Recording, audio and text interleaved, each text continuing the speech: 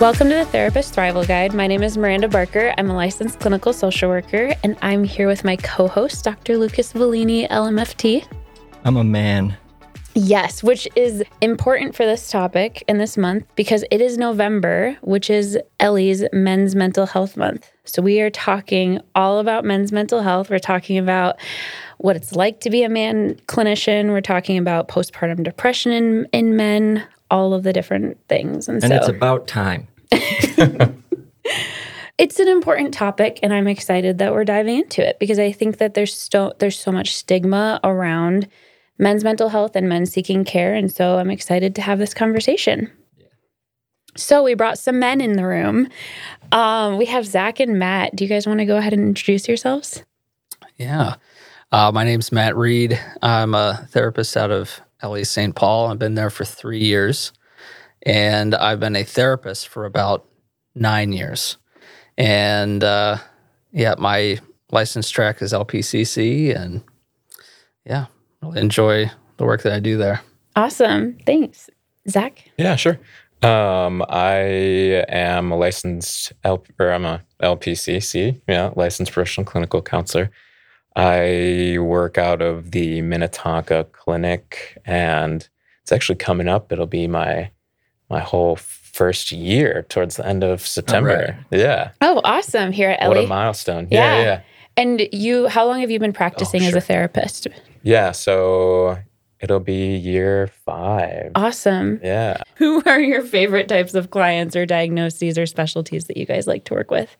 Yeah, so have been finding a lot of my success with middle-aged men. They get assigned to me pretty regularly for my caseload. So, maybe that's why I'm finding the most success with them, because I'm getting all of them tossed my way. Sure. I don't know if I necessarily have preferred diagnoses to work with. It's any preferred modalities or anything like that? We were really pushed client-centered in grad school. Mm-hmm. So that's, I think, a lot of where I put a lot of my, if something fails, that's kind of where I fall back on. But a lot of solution-focused stuff. Sure. Yeah. Nice. Yeah. What about you, Matt? Well, I would agree that middle-aged men is a pretty decent size of my caseload right now. I would say another demographic that's been pretty popular to get referred to are young people, young men between the ages of like 12 and 18 or 19. And a lot of them are dealing with, like ADHD, for example, and also just kind of like coming of age type stuff. Sure, yeah. And so that's a pretty good amount. I'd say it's probably like 40% of those, and then 40% of like middle-aged adult men dealing with, stage of life stuff too. Okay, yeah, that's exactly what I was going to ask. So for both of you, when you have middle-aged men coming in to see you, what's some of the stuff they're dealing with, or the things that they're wanting to address in therapy? And they find you don't find them. We tend to be, well, I'll speak for myself. I tend to be the one that they refer to, like the CAT team will reach out to, is like, you need to talk to this guy or whatnot. Because at my clinic, I'm one of very few full-time male therapists. Oh, sure. Yeah, just like any other male at any other clinic. Pretty much, yeah. I'm the only one in Minnetonka. Yeah. And it's super common, especially for middle-aged men, that if they're going to go to therapy, they're going to see a male therapist. They're going to want to. Yeah. Yeah. Why is that? Or that's the only condition. That's the only condition under which they'll go to therapy, is if it's a male therapist. Let's unpack that. Yeah. But I think it makes sense. It's like that. I don't want to be vulnerable with a woman. Well, it's such an unknown space from the get-go. Sure. And, there's so much anxiety that comes along with that seeing another male, at least brings some degree of familiarity. And I would say it feels, not that a lot of these men say to themselves, it feels more safe, but they'll find different ways to say that without saying it feels more safe. Mm-hmm. The one I get often in relation to that is, I think you just get it. Yeah. You just get it. Yeah. Usually I'll get interviewed on the first day and they'll ask Always me, an interview. if they don't see my wedding band, they'll be like, so are you married? I'll say, I am married. Yeah. Do you have any kids? Right. So it's about me have that shared experience. Where you got your degrees from. I haven't had that one yet. Oh, really? I have Twice. my degree on my wall. So if they want to look at it, I just point to it. I don't have to go into my... But it's interesting. It's like an interview. It's like, let me kind of feel you out. Let me see who, like, if you have some credibility, because they're looking for someone in a similar life stage or someone who's had similar experiences. They're looking for competence because competence means a lot to men. And they want to know that the man sitting in front of them is competent. I would agree with that. Competence is definitely a big one, in addition to understanding.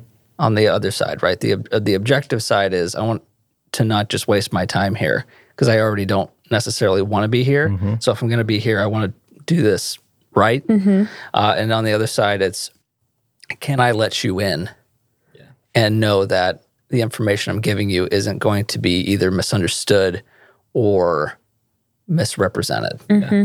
Sure, going down the wrong path, maybe, and having it take a long time to get to where they want to go. Right. Yeah, and I think a lot of men, and especially middle-aged men who are going to therapy for their first time, I'd be willing to guess that they maybe more times than not haven't experienced the most rich, rewarding, fulfilling relationships with women in their life, like in any capacity, but they have a lot of guy friends, and so they know how to be friends with a guy. But, a lot of times what's lacking in their life is how to emotionally connect at deeper levels with women, and so maybe, a man, one, might be able to help get me there faster, or two, at the very least, if have one foot in the door of commitment to this whole therapy thing anyway. I'd rather sit around with a dude, than waste my time struggling to connect with another woman in my life because that's something I'm already dealing with. Well, I wonder too, though, like the perception of being weak and how that kind of could play into it of like, I feel like I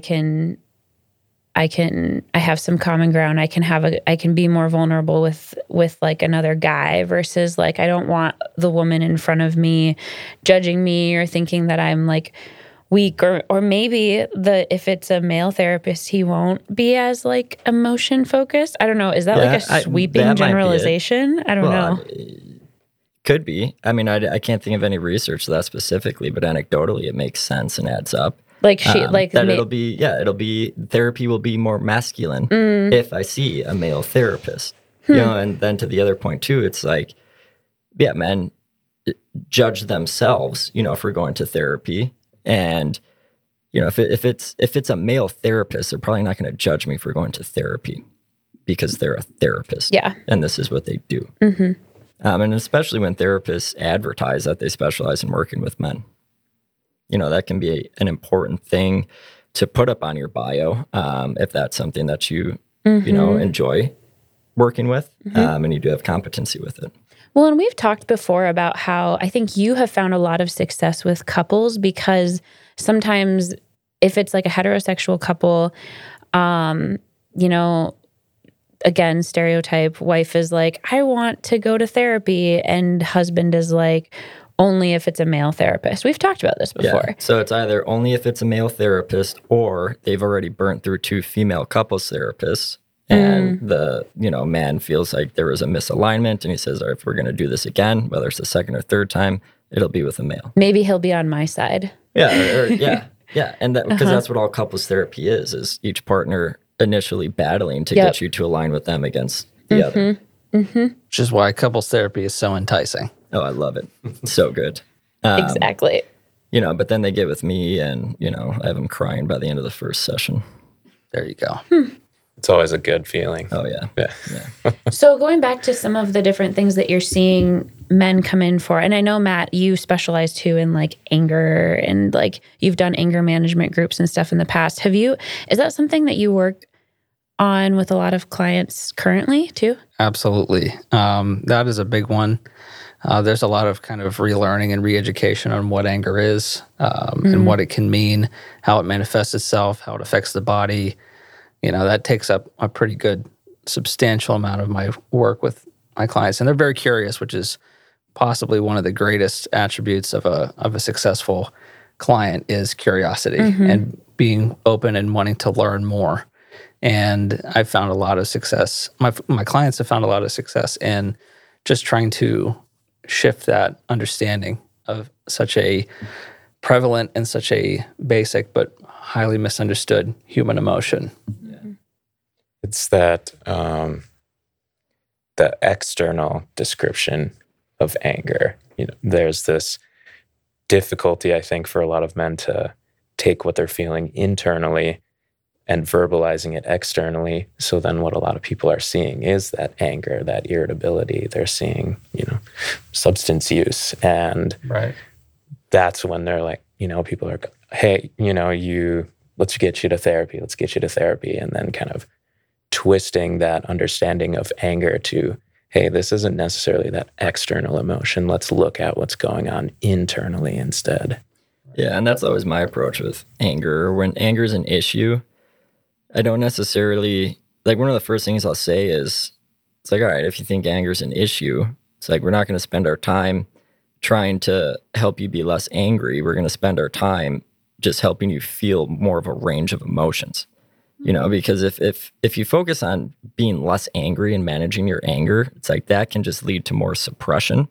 But if you just kind of let anger exist as it's existing, where it's existing, and you shift their focus to more emotions, especially the primary emotions that exist beneath anger, once they start attuning to those emotions, it's anger just kind of becomes far less relevant. As soon as you hear, I'm scared, or I'm afraid, or sad. Yeah, you hit it. You hit something deep. Yep. So what made you two go into therapy and go into becoming an LPCC? I think it's fun. I originally went to college to be an architect. Oh. Are you serious? Yes. Typical. What do you mean typical? Yeah, it's men are architects, engineers, or business majors. Oh, sure. Okay. Mine was more so, I like to draw. Oh, okay. I like to do a lot of art. You had to have been good at math then too.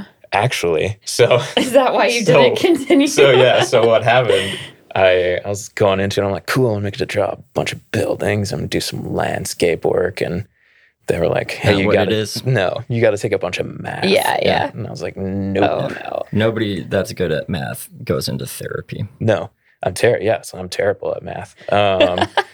And then didn't know what I wanted to do, and asked the advice of a lot of my close support systems, and it's like, you're a good listener, you talk to people, you take in a lot of information, and you just genuinely seem like you want to help. And for a little bit, I didn't listen to that. And why not? Did you resist that? I don't know if I necessarily resisted it. Maybe it was more so of just I was like, I don't know if that's or maybe for that's me. this. So those qualities you had that other people reflected to you, Sure. Did you identify strongly with those qualities at that time, or did it kind of surprise you that they reflected that back to you? I don't think it was surprising. I didn't know where I could go with it, maybe. And then in some just general, sociology or whatever class I got some professors that were, hey, go look into therapy. What would that be like for you? And I went and talked to the head of the therapy program, and they ended up actually letting me take some of the grad courses for therapy. That was really cool. And as soon as we started talking about theories and when to use them, I was like, I'm hooked. So, yeah. Did I answer the question? Yeah, you did. Yeah, what about you, Matt? What made you get into this? This is actually really funny. I'm glad you went first because this makes it even better. I, too, wanted to be an architect. Oh. I'm not even joking. You could talk to anybody this close to me. When I was a junior in high school, my plan was to be an architect because I also like to draw. Yeah, this is weird. I'm just not making this up. Hi, Matt. This is What your a- new best friend, Yeah, Zach. seriously, yes. Nice to meet you. Nice to meet you. Our souls have met in the past life, I'm You sure. guys gonna go draw after this? Yeah, well, we're not mean- going to do math, that's for sure.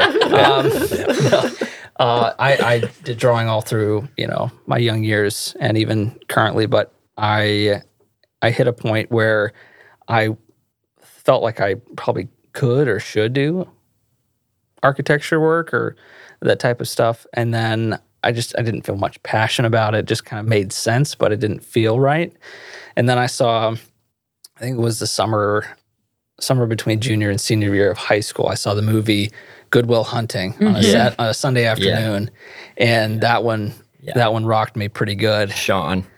Yeah, Sean's like Sean McGuire. legit one of my biggest influences. I've watched many podcasts just like this of therapists discussing just that movie. Man, I maybe could we do should that do for that sometime. days. And Yeah. that is quintessential man therapy as I've ever seen. That was so portrayed. brilliant. There's no better man therapy than The only what thing went that on could there. come even close would be the movie Ordinary People, with a conversation between Judd Hirsch and Tim Hutton. And Tim Hutton won an Oscar that year for that film.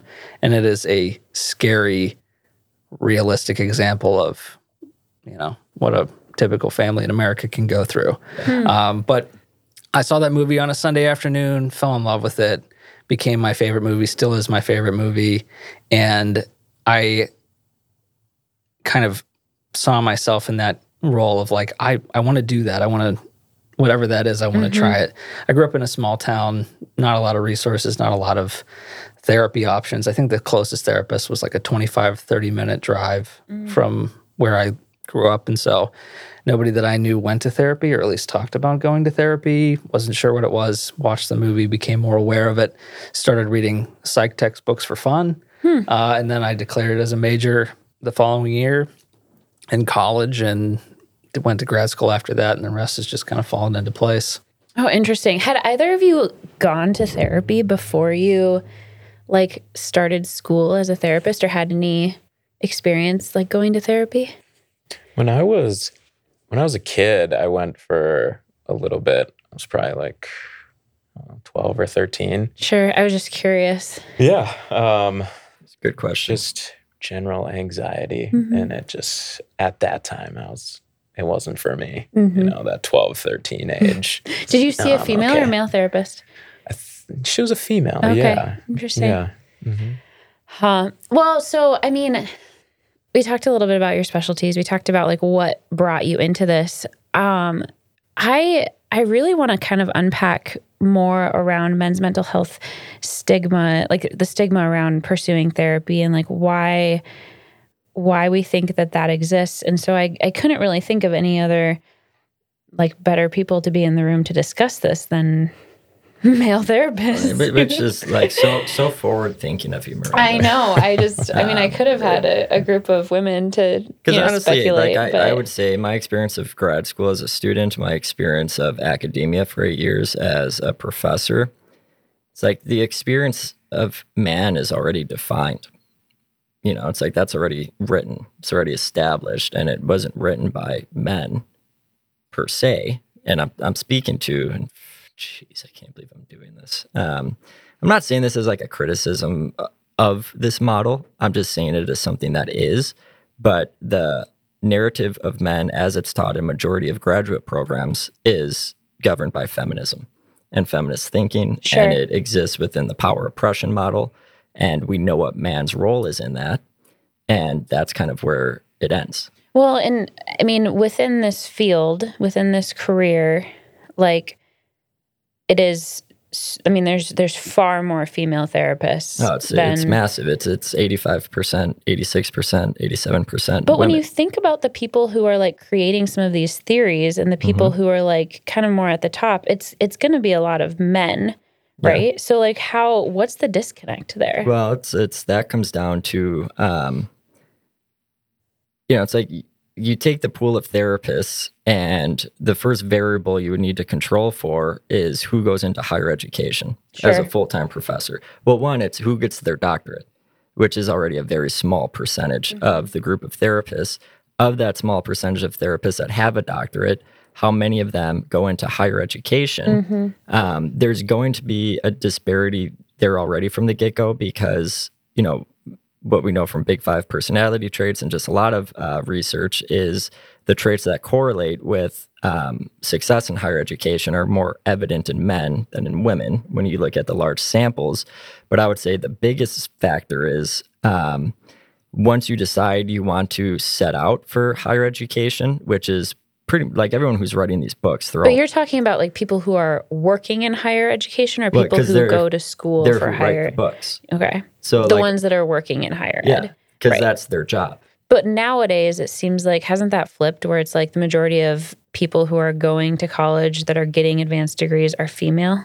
Yeah, so like we've seen, and they do studies on this, like faculty demographics across, I know for sure, at least within MFT programs. And it's certainly balancing itself out. Historically, what got us there is once you decide you want to go into higher education, it is incredibly unlikely that you'll get a tenure track position that just happens to be at a university in the state you already live in. And so relocation is almost a necessity. Like if you want to go into higher ed, be prepared to relocate to wherever there's a vacant tenure track position at any university. And then when it comes to disparities in willingness to relocate for a career, significant disparity between men and women. And so that's why, men historically have gravitated toward higher education and found, just a home there. But that is balancing itself out. Like it really doesn't look like that much at all anymore. If you control for fully tenured faculty, there's still a disparity with men, but that's just historic. That's going to age itself out as people retire. So then I guess I'm just thinking through too, we've got the theories, we kind of talked through that a little bit, but like, why do you think the majority of therapists are female then? I mean, it's a helping profession. It's a world of emotional attunement, togetherness. It's like if you look at the qualities of a therapist, and again, take it back to everything we've learned from Big Five personality research, it's like those qualities are significantly more evident in women than they are in men. The emotional attunement. And, just wanting to be a helper in general. Right. And just if you look at, and that generalizes across, gender disparities and what careers people pursue in general. Like if the lowest paying careers that you can major in at universities generally exist within the helping professions. Right. It's like the helping professions and theology. If you take theology out of it, which is significantly, disproportionately men, depending on what the religious university is, it's exclusively men in many situations. All the other lowest paying helping profession jobs are like 85 to 90% women. Yeah. You look at the highest paying majors, engineering, business, software development, IT stuff, significant disparity, men to women. And again, a lot of that just comes down to interest and what you actually want to do. Men are more interested in things in general. Women are more interested in people. Do you think that men avoid going into like helping professions or becoming therapists because of some of that stigma against like emotional attunement or like seeking mental health help, or like, what do you think about that? You guys can answer too. Yeah, I mean, I think, and you guys, like, if you think back to, like all the dudes you knew growing up, or just all the men in your life in general, like all the men who I know who are now therapists, it's like there was just always something about us growing up where there was just more of an organic capacity for empathy. You were more sensitive, kids. Yeah, like I was a super sensitive kid. Would you say that about yourselves too? Yeah. Oh, interesting. I would say so. I think what made it easier for me is my younger brother, Jeff, was born with multiple disabilities. And so I became a caregiver for him by the age of 5.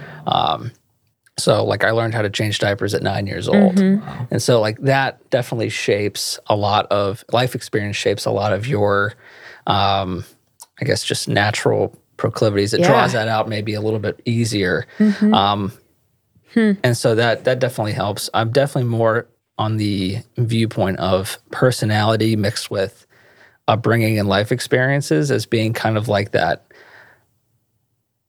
I guess, the the foundation or platform for creating a male therapist. I wouldn't say that there's probably a lot of closet male therapists out there that are just like, oh, I really wish I felt comfortable enough pursuing this. I think those I don't that think do. that exists. I haven't noticed it in my own life. Like most of the guys who have that proclivity eventually find their way into becoming a therapist. A lot of them, like, that's their second career after they're done doing something. They Another give helping themselves profession. permission to do it. Essentially. And it's like, I think as we mature too, it's like by the time our brains are fully developed, like 23, 24, 25, and I think this might happen a little sooner than that.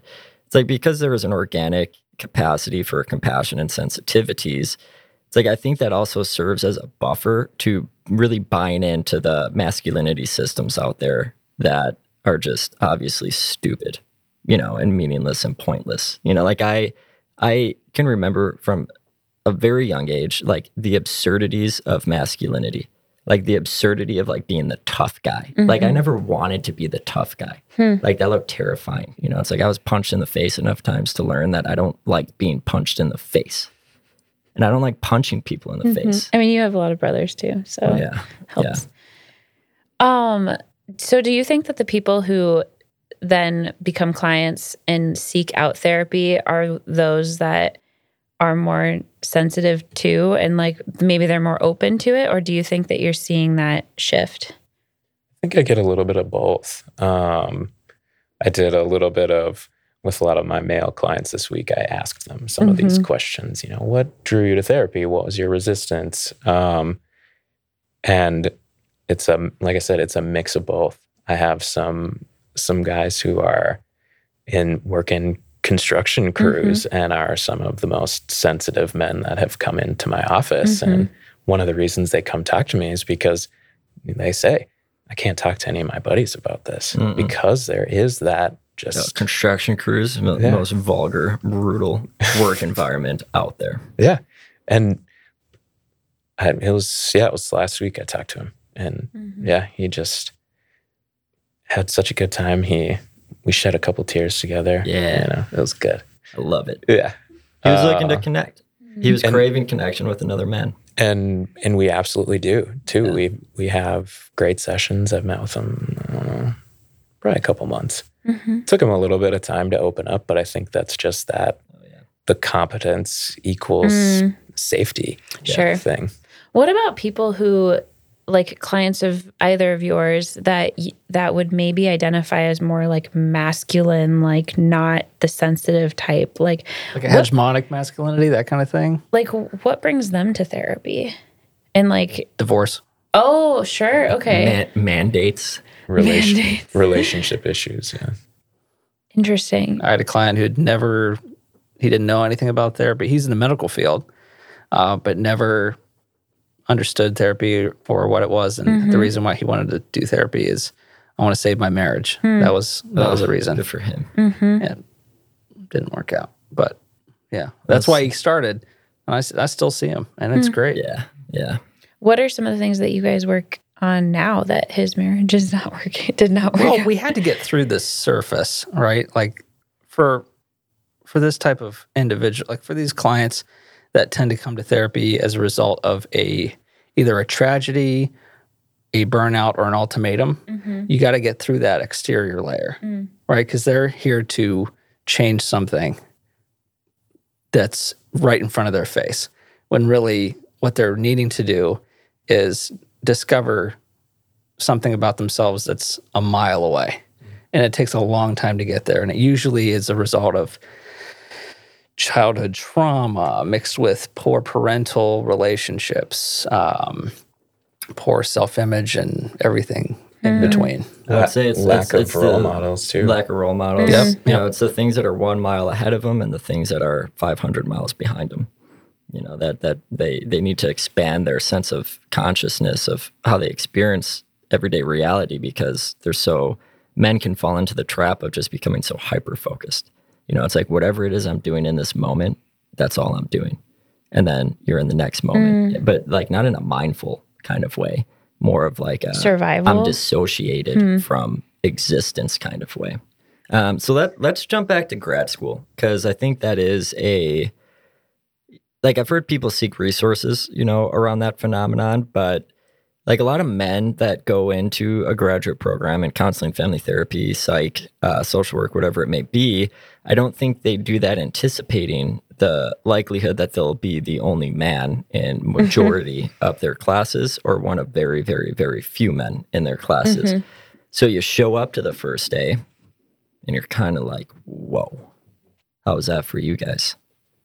Good. I mean, in my grad program, it was me, one other male, shout out to John, good buddy, and it's 13 women. I think historically I've been able to get along with women a lot more than men. I have my guy friends and we talk and have a good time, but when it comes to that depth of connection, I have connected more with females throughout my life. So it was jarring. I figured, maybe more than two, but it was an okay environment for me to walk into just based on what my entire life looked like. So you're just like, oh, room full of women, great. Yeah. This will be easy. Yeah, pretty much. And I can totally relate to that, just how much easier it was to relationally connect with women growing up, especially in the younger years of development. Like my son's a middle schooler right now, and the things he's interested in don't necessarily align with relational, attunement and emotional connection in depth. Hey, you've gotten good at video games. Yeah, because that's what it is. That's what the interests are. How many people can I annihilate, in this 30-minute round? How was it for you? My grad program had a cohort of 20 to start, and there were 5 of us. Oh, it's an outlier. Yes. One of the men graduated on time. 12 of the women graduated on time. So it was interesting, that dynamic, and wasn't easy, but it wasn't like terribly difficult. I think, especially in my first and second year, there was a pretty good balance of male to female professors, and so it didn't necessarily feel like we were outnumbered based on the professors that we had, and there really weren't too many people in my cohort that I was actively like trying to avoid as well. So we all had a very tight bond, and it happened very quickly. I think there's something to be said about trauma bonding in grad school where we're all going through this hellish experience together. This sounds like fun. Well, that doesn't There's happen something in grad school. There's something you said that struck me. It wasn't easy, but it wasn't that terrible. And like, I think that says a lot, I think that speaks a lot to like what a common male struggle can be, where it's like, it's not easy, but it's not terrible relative to all the other terrible things that exist out there, and so because of that, it's like, well, so I'll just keep it to myself, it's like, and no need for me to speak out about this or talk about it, but that is, in your cohort in particular, that wasn't 25% men. That's a significant disparity. Yes. Was it ever addressed? Was it ever talked about out loud? Was it ever identified and recognized that you're the only male in the room? Oh, in my grad program? Yeah. So there was a class that we had, one of my professors. She kind of went into this discussion about which clients that us as men might be successful with going into the field. And my buddy John, he's got a presence about him. One of the most nicest, sensitive guys that I know, but he's just got a presence, like succeeds very well with male clients, just because of, I know, like a confidence, or like Hogan type figure. No. like is he? No, his Brother. his aura is just bigger. And my professor was like, John, he'll succeed more with the male clients because of his aura, whereas Zach, he presents a little bit softer. He's a little bit more. Was it presented as an aura thing? What do you Or mean? was that your words? How I see him? How I see No, John? how Did your professor use the word aura when describing his? Oh, okay. No, what'd they No, say? that's a me thing. That's tough. I wouldn't be able to give you an answer on that. What Was it just more? the Was it more- speaking more directly to like his masculinity Yeah, and like I his think so. physical manly Yeah. presence? Yeah. just his presentation? His Yeah. adherence to tradition. I don't know. It would be a good one to go back in time to look He was at wearing it. a Vikings jersey. He always with the backwards hat. Oh, sure. Yeah, but there's something to be said about that, especially like if you are just organically and notably more sensitive, emotionally attuned man. Like I think there are a lot of things that don't make sense about me. It would be significantly more difficult to make sense of if I was 6'4", 210 pounds of like jacked up muscle. Like So, I'd be a weird guy. but going back to your experience, like, how did that make you feel hearing that? I mean, were you like, yeah, that's about right? Or were you like, wait a minute, Sure. you So- just Yeah, you called me feminine. No. you just judged me, or you just like, I don't know. What was your response to that? Internally, I know it's a truth. Like I said, growing up, I was just closer to women, and I'm in touch, I think, maybe a little bit more with that feminine aspect. So it was internally, I understood. And then externally, I was like, hey, I do man things too, but Yeah. it's okay. It makes sense. It made sense. I Did the understood where she was professor only going. do that to you and John, or did okay? Then they turned to the two female students and said, "You're gonna do really well with other female." I mean the 18 Yeah, female yeah. students. So that's interesting. So it's like it wasn't acknowledged in a way of like you're a minority in this group setting. It was acknowledged in a way of like let's just put you on blast. Okay, It could have been, but maybe. that also kind of strikes me because then you're looking at this professor is looking at this room of like up and coming therapists and saying, I don't know if there's a good fit for a lot of men in this room or like masculine men in this room. You know what I mean? Like were they saying like, all right, you're going to be like masculine men are going to feel safe with John and not necessarily with the rest of you all? I think I'm hoping that for my professor was that's where they'll find success. Yeah, And like I that's- would have interpreted the opposite, where they weren't saying male clients will feel more comfortable with John. I think it was more of a statement of like, John, you should really only work with other men because other clients that aren't men might not feel safe or comfortable with you.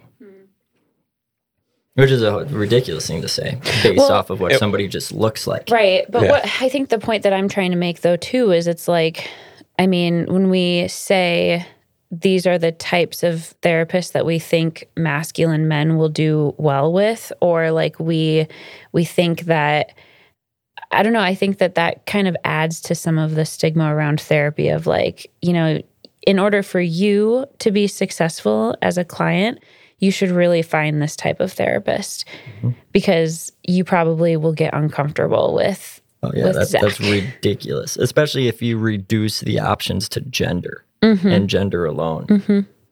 Like it's easy. I could say, it's like I'm shopping around for a therapist right now. I put out an ad on a therapist referral group. I'm getting a lot of offers. When I first got into therapy, I did have a sense of like I'd like to see a male. And like I saw another male, and then when I was on my third stint, I was like, I would like to see a male, but I caught myself and I was like, why?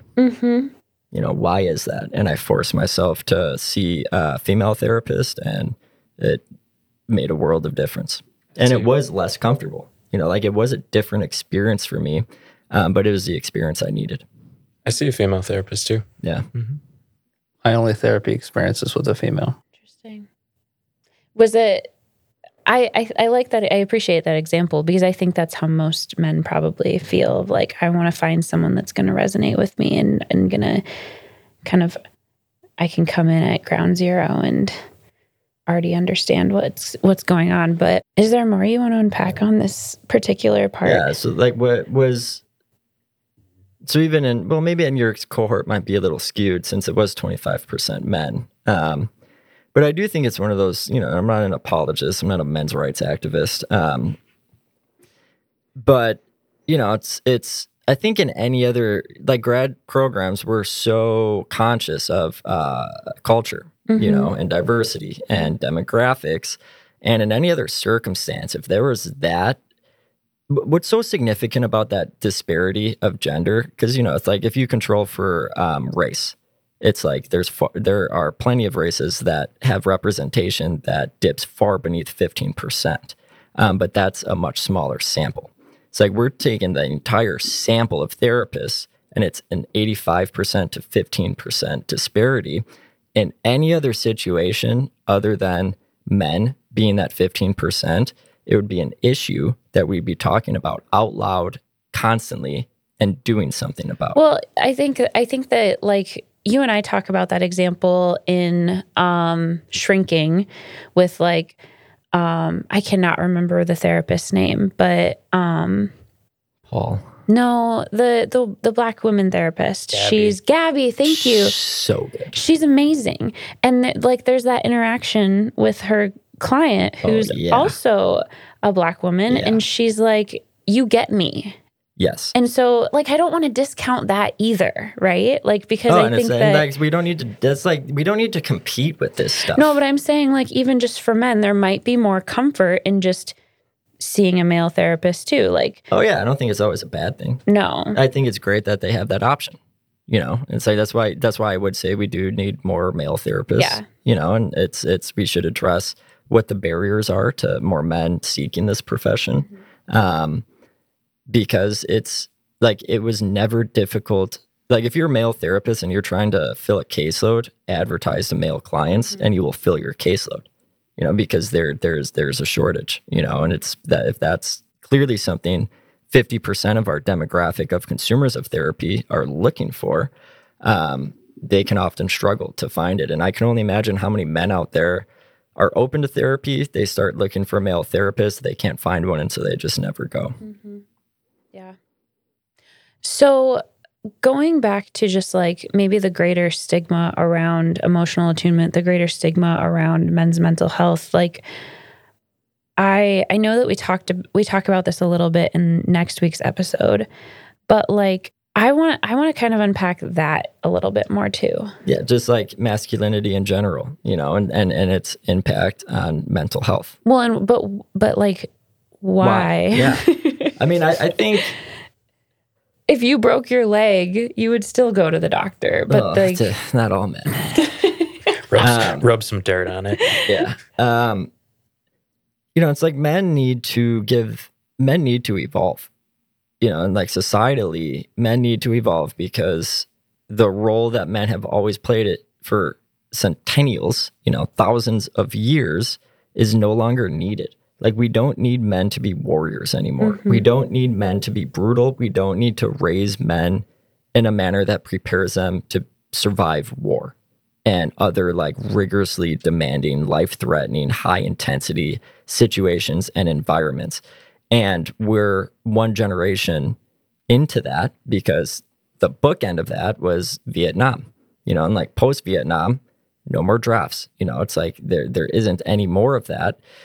And so what is man's primary role that they can earn self-esteem from going to be now? And I think with like millennial men, we're seeing significant shifts in how millennial men go about fathering, go about marriage, go about career choices. That's different than their parents. So different than their parents, because their parents, that was still the era of, it's like you get one job that you're good at, you work it for the rest of your life, and you don't complain. It's like you keep your mouth shut about it. And it's like that was one generation ago. Those were our parents, who were raised in that generation.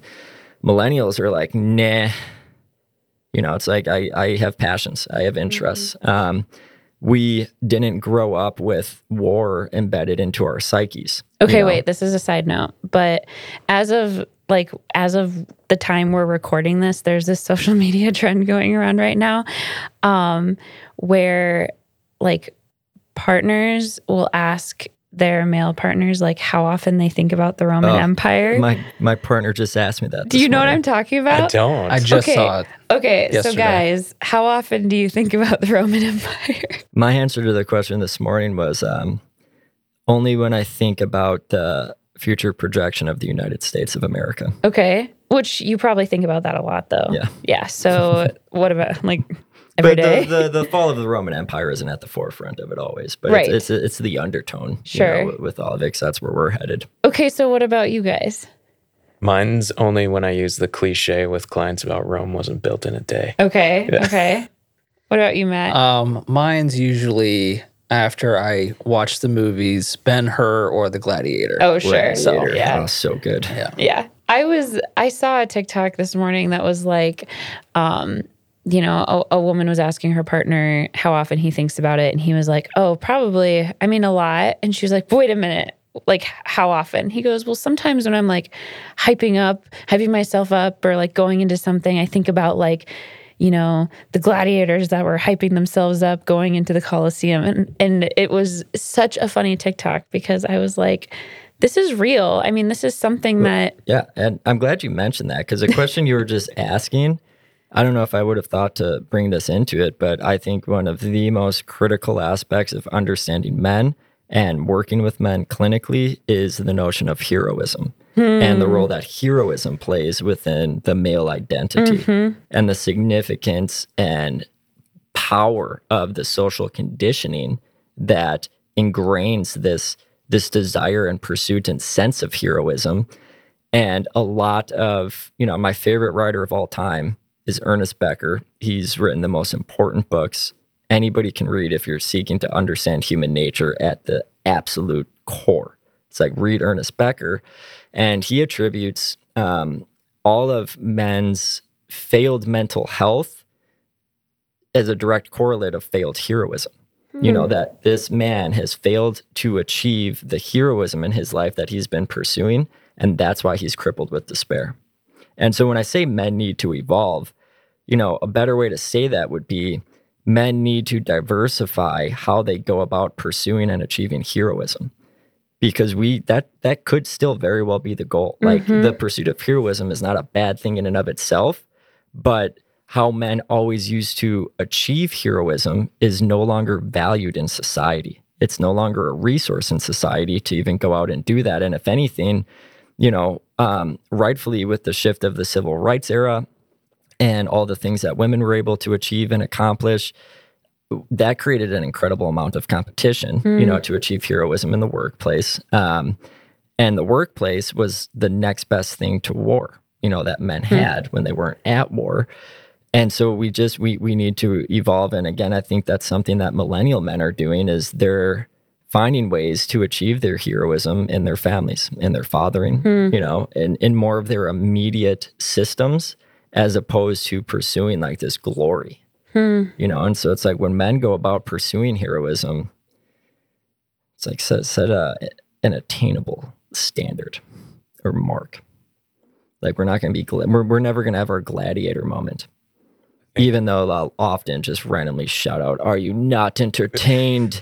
I say think that to my kids every day. Yeah, I think a gladiator six-pack is just like well out of my range from now on. Yeah. No gladiator for me. 32. Yeah, I'm done for. Oh, please. So, I mean, like, how do you think that we talked about like the heroism and like how that can be kind of why people are seeking out mental health help, or you're like even seeing this shift in meaning. Yeah, shift in meaning. So what should we take from this conversation? How do we move forward? I mean, it's, some of the things I like saying to men in therapy is, well, like I do encourage them. It's like, I would work with a lot of high achieving men, like men who have just accomplished everything financially there was to accomplish. And then they find themselves in the place of middle age where the only option is more, but they're tired. And, this like the appeal just isn't as strong as it was before. to just keep going at that rigor. And so I like to talk with them about, well, first and foremost, it's like everything we do in this room together, it's like none of it is about diminishing your masculinity. It's like, that's not my goal. And that shouldn't be anybody's goal, because that would be a silly goal. It is just about expanding, what masculinity means to you, and again, diversifying, your resources for self-esteem when it comes to enacting your masculinity, identifying with the positive qualities of masculinity, and then finding outlets in which they can invest in actualizing and enacting those qualities. But, one of the things I'll reflect to them is, it's like the amount of energy and focus you put into your professional career success is exceptional. Like, it's extraordinary. What would it look like if you put that same degree of intention and energy and focus into your marriage, into being a dad, into your relationships? It's like, find a hobby, because a lot of men don't have hobbies. And when men, especially high achieving men, don't have any hobbies and they haven't invested in their relationships, that's what sets them up to be absolutely paralyzed and crippled by retirement. That's why the second most common year of life that men die is the year they retire. That is a stunning statistic. I think that's one of the most powerful statistics I've ever read, because it says so much about the condition of men in this country. And like, things are getting better in many ways, but also when you look at the younger generations of men, it's alarming, dropping out of school at much higher rates. We're not seeing the same degree of ambition. We're seeing significant increases in depression, and impaired mental health. And yeah, I do think that's a product of men getting lost in what is my role now as I exist in this world, and so we just need to do a better job giving men permission to diversify. Where's my value? Yeah, where's my value? That's what heroism is. It's all about my perceived sense of value to the world that I'm living in. It's like when I'd come back with the with the buffalo over my shoulder that I just killed, that's going to feed the village, for weeks, they celebrated. It's like, you were the hero of that group of people, and it's like, now it's much less satisfying to come back with, 2 bags from Aldi. And so again, it's like, we need to talk with men about being men, what it means to be men. And yeah, give permission to start investing in the things that matter. And a great place to start is your family. I think one of the most freeing things a lot of my clients hear is when kind of I talk to them about the more, I guess, biologically hardwired aspects of masculinity, aggression, anger, but also expectations, right? When I talk to them about how we have been, over time, kind of conditioned to respond to things in certain ways based on our biology, and coming at it from a scientific and data-driven perspective allows them the freedom to not blame themselves for certain things, right? I said to a guy not long ago, I was like, so the panic that you felt in this public speaking engagement, it was pretty intense, right? He said, oh, it was the worst I'd felt like in a long time. I said, well, that's essentially the equivalent of getting chased by a saber-toothed tiger. But guess what? There are no more saber-toothed tigers, at least not that I'm aware of. And that response you had was ingrained in your DNA for thousands of years. And there's nothing that you can wish away about that. You need to become aware of it and less judgmental of yourself for it. It's not a product of your decisions. A lot of it is genuinely your biology and your DNA. And so the better you can be at recognizing what something really is versus what you think or feel that it is, that can be beneficial too. And I like the point that you made about like the retirement aspect of what men experience, because so much of their own judgment externally and internally is, what can I do? I cannot count. I don't have enough fingers and toes to count how many times I've had male clients ask me, what are we doing today? Yeah. What can I do this week before next week? How long is this going to take? How long is it? That's another one, which is, again, that time is connected to the doing, right? And they want to know, they want to stick to their old model and get a positive result. And I was like, time out. We gotta work on the model first. We got to work on the paradigm that you're coming into this with, because I think that might be causing you at least some residual problems. And so allowing men the freedom to be and feel rather than just do exclusively, that is a huge part. And when I have the man in the room who is very eager for direction, it's like, give me some KPIs. Yeah. The only task I like, when they really want it, I'll be like, okay, I got one for you. And I'll be like, fine, but what's your favorite hotel in the area? They'll name one. I'll be like, book yourself a room there this weekend. And when you park in the parking lot, leave your cell phone, all your devices, your computer in the car, go into that room and sit quietly in there by yourself for 24 hours. And then they never ask me for a task again. And that terrifies them. Like, the notion of that will cripple them. And then of just being alone with their thoughts. The notion of a man sitting down and doing nothing in a room by himself, it can be absolutely terrifying. And so they don't need to go do that. But when they experience that terror in that moment, I'll let them sit with it long enough until I reflect it back to them, and then help them understand why that's a problem, that terrifies them. And then they start to feel compelled to conquer it. I like the idea of like presenting something as a challenge, because I think it still taps into a strength and something that's not necessarily going to just go away, but it does it in a way that helps to facilitate positive change, right? Yeah. If you're competitive, that's also likely not just going to go away. It doesn't need to. Yeah. Let's use it. Let's find some utility for this competitiveness. Not that you're constantly trying to meet expectations of your caregivers in the past or some unrealistic expectation of yourself, but like, be better tomorrow than you were today. Be better today than you were yesterday.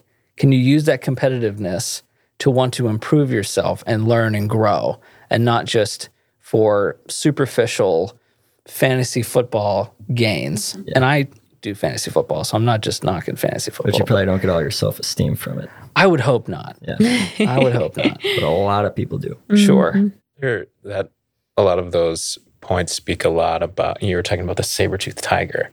I use a very similar example with a lot of my men, and I talk about, we don't have the same dangers as we did when we were living in caves. It's public speaking. It's, am I going to have enough money to pay my bills for my family's survival this month? Am I going to be remembered?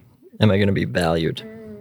The notion of survivability and what it, security. Yeah, they're triggered by different things now. Yeah, and it's not about literal immortality anymore, which was when we literally needed to survive every day. It's about symbolic immortality of how will our legacy be remembered. Right. And if we put all of our eggs into the basket of our career, that's why we die, because we have nothing left to invest our legacy into. After retirement, it's like, my job's done. And when you have no more sense of meaning or purpose in life, that's one of the strongest correlates of death and mortality. Wow. And I would, one of my favorite things to do with men is that when they cry for the first time in my office, it's like once they clean themselves up, I'll like lean in and I'll look at them and I'll go, all right, well, let's go head across the street and get into a bar fight. It's like they'll laugh, they'll get some relief, but like what I'm communicating to them in that moment is, it's like, you still get to be a man. So I really appreciate kind of the way that this conversation has evolved, and even just the conversation around like values and identity and heroism. When you are working with male clients, I guess one of the things that I'm interested in, and what I think some of our listeners would be interested in, is how do you break down some of those barriers and like model emotional attunement, or get them to start thinking about their feelings if they haven't had that modeled to them in the past, or they're not people who are really like that comes naturally for them. And I think that's one of the most important roles that a male therapist can play, is to model that, is to be that first experience of what a more complete, rounded man looks like and can be. And so that's why, like with me, when I'm joining with a man who I sense is like resisting therapy, it's uncomfortable and difficult for him to be here, I'm going to join with him with all of my masculine parts, like all 4 of them. And I'm going to be masculine. You know, I'm going to talk about things that are comfortable with him. I'm going to let him know that, like, I can live there with you. You know, it's like there are things about being a man that I get, that I know that you get.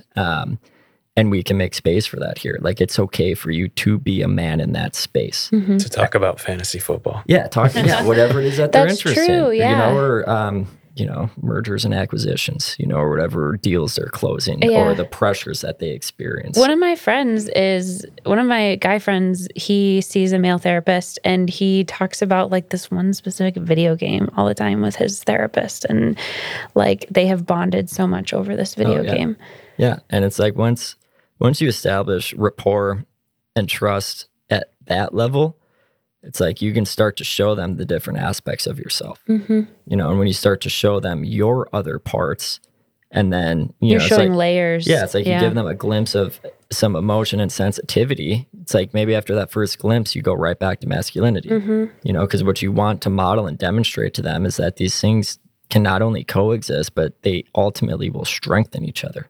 Like they're not at odds with each other. It's like you just need to create space for them to exist with one another in more of an interdependent fashion. I imagine that would give them a lot of comfort, because people like, I would imagine that their fears going into therapy is that you have like a rain stick or something and you're like, we're going to pass this back and forth and talk about like how we didn't feel. You know what I mean? Or that like, you're going to go right into emotions, or right into their mom or dad. That's what I was going to say. Yeah. And so I think that like finding some things to connect with and showing multiple facets is probably important. And I would also say too, it's like, don't be very, very careful about when you get into your male client's mother, but be absolutely intentional to always get into your male client's father. You know, and when you ask them about their dad, it'll probably surprise them to some capacity. And you're going to get so much more rich information out of that than you are going to get out of the question of, tell me about your mom. So maybe that would be a good place to start, or not necessarily? I mean, I've certainly done that in the first session. I mean, I know that with most of your clients, you spend like the first month working with them just on a genogram. Well, that's when I work with couples in like a marathon-based setting. Sure. But I do love me a thorough genogram. What about if you're a female or like non-male identifying therapist working with men? Like, I think women have masculine parts just like men have feminine parts, you know, and it's those can be embodied in the exact same ways. You know, it's not as easy, you know, like it's and like when you mention that, when I am joining with a female client, I join with her based through my feminine parts first. And then I start to introduce my more masculine parts so she can experience that both can coexist. yeah. I was thinking of the answer to the previous question. Yeah. And now I have forgotten what that question was. I think it had to do with like, how do you get your male clients kind of To open up emotionally. Yeah. And I wanted to speak with that just real quickly. Of course, yeah. I think often men show up to therapy because they know therapy can work. I think a lot of them resist it because they might not believe that it's for them. Like, yeah, it might work, but it might not, probably not going to work for me. So what I try to do, which all my grad school teachers are going to hate that I'm saying this, but I try to use as often as I can appropriate self-disclosures of situations that are adjacent. And I make sure up front that I say, I am not comparing what I experienced or someone that I know experienced as a one-to-one comparison. But I can tell you that this can work and has worked for others. And so just that idea of hope of like, okay, maybe there is hope for me. Maybe there's a chance that I could get something out of this therapy experience. That can be very eye-opening because I think they like to most men that I see in therapy like to think that they are the exception to the rule. That they, yeah, it might work for others, but it's not going to work for me. I'm too complicated, or it's just I don't have the capacity for it or personality for it. And then they discover over time, like, okay, maybe I'm not so complex after all. Maybe there's a lot of commonalities amongst a broader scope of people that I just kind of didn't see before because I was too close to something. Did all of your professors unanimously impose upon you that you are to never self-disclose? I think they wanted to, they created like this. I think a lot of them wanted to make sure we weren't constantly talking about ourselves, and they figured that we would self-correct if they were to say, all right, 0 self-disclosures. And then we get into our practices and we'll just be like, well, maybe just a couple. and realistically, like they're also in agreement of like, you can do a couple, but we're not going to tell you to do a couple because then you'll do, 10 or 15. More. Right, exactly. I think I have this theory about the speed limit. I really believe that the people that create speed limits, whoever they are, really don't mind if we go 5 or 10 above the speed limit.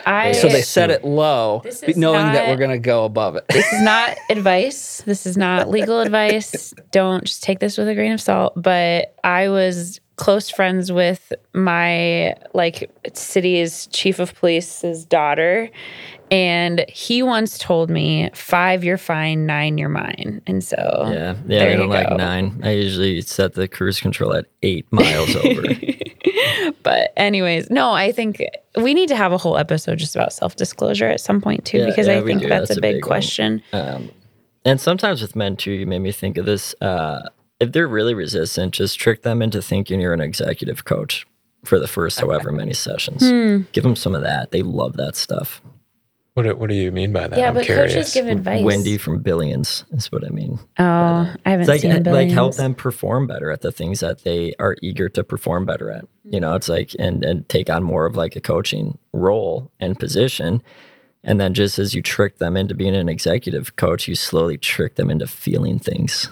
I rarely rebut against a client's initial reason for coming to therapy, because that's what got them there. Don't lose that. Don't like, okay, you want to save your marriage. Like, I would never say something like that. Nothing's saving that shit. That sounds really bad. Right. But 2 is like, okay, don't get in the way of their process in starting therapy, especially if it's for the first time. Like, use it. Try to like draw them in on that, get their buy-in. They'll respect you for it, and they will actually, hopefully, ideally, work on that stuff. And then once you get to that certain point, then the rest of it, all you got to do is just keep them on the track as best you can. And how often do clients come in saying, I need to work on my marriage, and the issue is actually them? Like, they need to work on themselves in order to work on their marriage. That's the same thing, Parker. Well, that's what I'm saying, though. It's like, but it's different. When you're coming in and you're saying there's something wrong with my marriage, you're like pushing it outside of yourself. And then like... And it's giving me something to do. Yes. Yeah. It's like giving me a goal. And then when you're actually breaking down your treatment plan into, your SMART goals, and you're thinking about like, okay, how do we save your marriage? Then you're able to turn inward a little bit more. I would say I like the notion of I'm here to save my marriage, but what I don't like, which I would say happens more often, is I'm here because I can't stand my wife. Yeah. Yeah. Like that's... Or I can't stand how my wife is treating me. Yeah. My wife's making the me worst. Feel. Right. Yeah. She wants to talk. Terrible. Like weekly. So. That's rough. Any other... What do you feel like we're missing from this conversation? Mustaches. Do you think that you'll have more credibility? We actually talked about, I can't believe we forgot to do this, but we talked about how we're like, we're talking about men's mental health stigma this week. Let's make all of our guests shave their beards into mustaches. It's September right now. We talked about that. But I haven't shaved my beard since like my first year of my undergrad. Yeah. But for anyone out there, I would have definitely done that. Oh. for We'll this. do it in November, Yeah. and maybe I'll update the thumbnail Next time. Oh, absolutely. Yeah. But I think I am doing a mustache this November, and I am already prepping my children for it because they have never seen my chin. Yeah. They don't even know I have a butt chin. Nobody does, but I do. It's under there. But now we all do. Now everyone knows. Yeah, I don't shave. I have all my worst memories and secrets tattooed on my chin. So I always I keep that there to cover it up so no one else can And see it. I don't not shave for purposes of masculinity. I do it for purposes of efficiency and getting prepped in the morning to get out the door. This was great. Thank you, Barker, for hosting this and having us and creating a platform for us to get into this issue. And, I feel seen. I just feel like we have barely scratched the surface of this, and so we'll just need to continue this conversation and really dive in deeper around kind of how we can be eliminating some of this stigma and making it more normal for everyone to be seeking care and accessing care instead of just kind of the stereotypes that are out there. Yeah. Cool. Thank you guys so much for joining. Yeah, of course. It was fun. All right, bar fight. Bar fight. Yeah. Why? There you go.